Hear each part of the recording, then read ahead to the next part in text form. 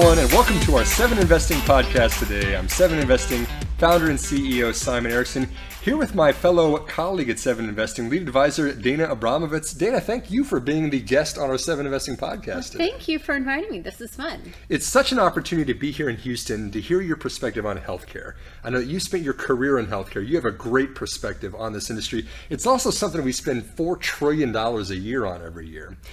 You just issued a special report for 7 Investing. It's all about the healthcare system and how can we fix some of the healthcare system. But my first question for you is, what's the status quo of healthcare in America today? What are some of the biggest pain points that we really need to be fixing out there? Yeah, no, and I think that the current situation, with the pandemic, has really shed some light on some of those big pain points. The cost is just exorbitant. People don't know what they're paying for, which is part of the problem. Physicians are burnt out. They're spending all of their time updating medical records and not practicing medicine the way that they wanted to. And part of the problem is that people aren't taking care of their health to begin with, and so it's just this reactive process. So let's talk about how we can fix something like that, right? We've got physician fee schedules, right? You pay for volume. We've kind of been seeing a break for that.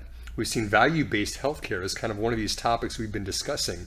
What does value-based care mean, and how can this maybe help some of the healthcare problems we're having? Yeah, so value-based care transitions from that fee-for-service, that revolving door of, you go to the doctor and the doctor gets paid every time you visit them, so they have no incentive for doing something useful for you. Switches it to focusing on the patient and providing value for the patient, for the amount of spend that the patient is doing. So are they getting that quality of care, and then putting in place different checkpoints to make sure that value is being provided and met. Mm-hmm. And how about the payers? Are insurers on board with this? This is very different than just reimbursing for a trip to the doctor. Yes, absolutely. So a lot of this initiated from the Center for Medicare and Medicaid Services, mm-hmm. right? So the largest payer of healthcare in the United States is Medicare. And so, they're paying all this money, especially if, they're paying for a procedure and then 30 days, 90 days, the patient has to come back and have their procedure happen again, and then they're paying, so how do you fix that? So they are initiating a lot of the value-based care programs, and putting in those deterrents so that doctors and hospitals are accountable for making sure that the patient gets that value, that they're getting the care that they need, that the patient wants, and that all of the procedures are successful, right? Because otherwise Medicare is not going to pay for it. Yeah. Now knowing that you've consulted in the healthcare industry for decades, mm-hmm. I mean, you've seen this industry evolve for a long time. Is this changing the mentality of companies and how they're approaching healthcare, knowing that it's not just pay for service, it's not just volume-based, we're kind of shifting in the way that things are getting paid for? Is that changing how companies are approaching hospitals? Yes and no. And in part it's, hospitals are resistant to change, mm-hmm. right? I mean, like that's kind of part of the problem and the challenge with the healthcare industry and working with the healthcare industry is that, they've been doing things a certain way. They have the Hippocratic Oath, first do no harm, right? And so if something's not broken, why change it, right? So, it's really hard to see hospitals and healthcare systems, overhaul their practice to do something, but slowly but surely that's starting to happen, and it's happening with different hospital systems are taking the initiatives. They're working with different insurers to create those contracts that say hey, if we don't do a good job, we're not going to get paid. We're going to be held accountable to that. And then there are a lot of companies that were created to kind of fit into this space to help those systems provide value-based care. And I think a lot of the telehealth component can be seen to be included in those types of discussions, just helping hospitals and health systems stay connected to patients, just to know and follow up and make sure that their patients are recovering the way that they're supposed to be.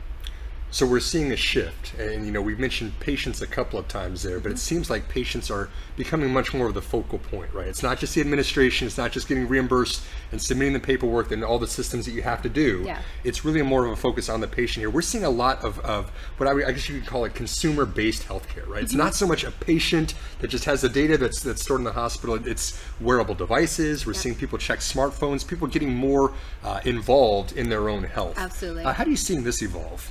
Well, I think everybody's heard of Dr. Google, right? Right. Right. You get, whatever it is, and you Google it. And unfortunately, there's, a lot of new diseases that are coming as a result of that. But I think that patients are going in and having a conversation, after doing some research on their own, and able to have a conversation and question their doctors. I think that it's gonna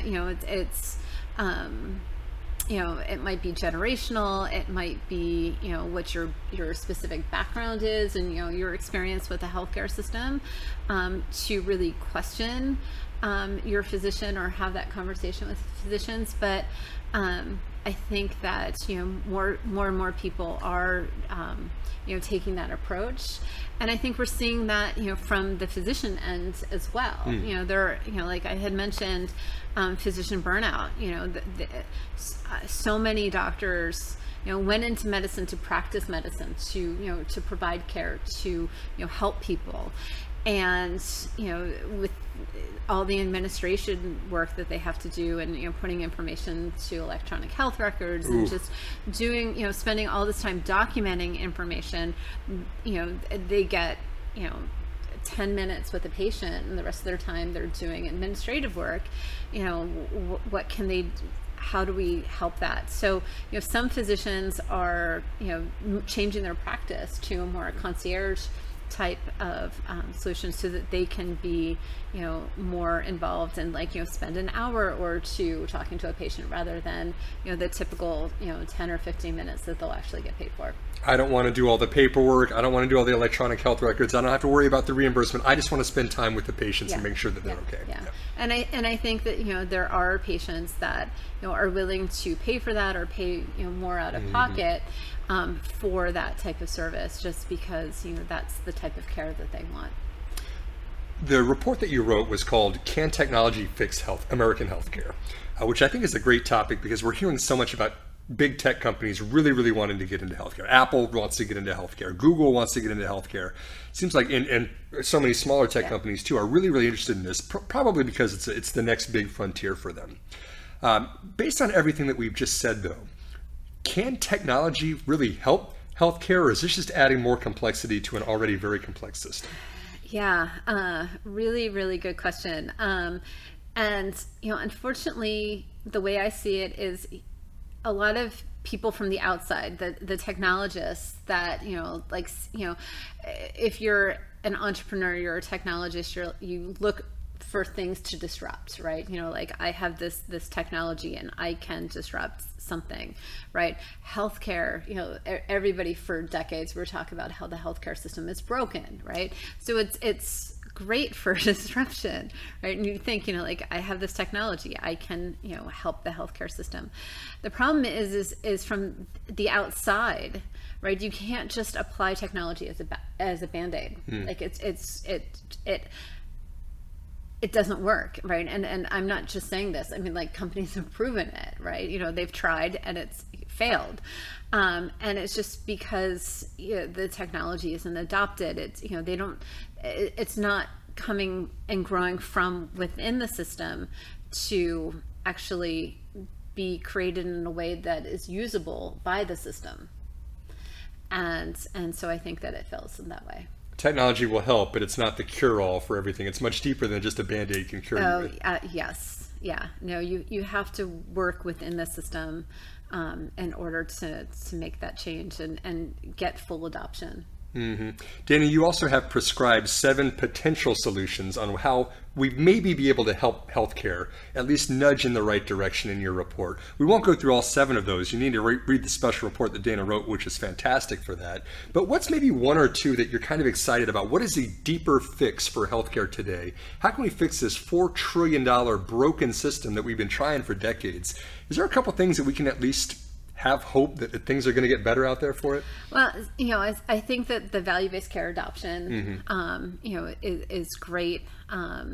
Just really, the emphasis on the patients and, the supporting structure in order to enable that to happen. So there's this disconnect between, running a business and helping people. I mean, like I have that same problem, right? How do you do that? And I think that we've talked about some companies that are public benefit companies, right? So having a legal charter to not just have that fiduciary responsibility, but also to have responsibility to their customers, their employees, and society in general. And, imagine, right, a pharmaceutical company that was a public benefit company, right? So, instead of a, $100,000 price tag for a drug, that, can help a small number of people, right? Make that drug affordable to those people, right? And, sure, that's going to affect, the bottom line of the company, but, I think that there are other benefits. The metric isn't just financial always. Exactly. Yeah, and the system itself is getting smarter. It's more about focusing on patient outcomes. The metrics are changing. Yeah. It sounds like kind of an exciting time for healthcare right now. I think so. Well, really excited to have your perspective always with 7investing. Again, my guest, Dana Abramovitz, a lead advisor here at 7investing. You can always see her stock market recommendations every month, as well as her special report on Can Technology Fix American Healthcare, which is now available. Dana, this has been a lot of fun. Thanks for chatting with me. Thank you. And until next time, thanks for tuning in to our podcast for today. We're here to empower you to invest in your future. We are 7investing.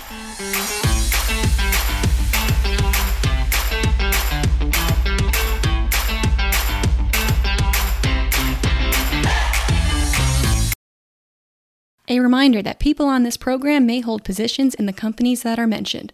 Buying and selling stock carries financial risk, which could include the loss of capital. The views in this program should not be taken as personalized advice.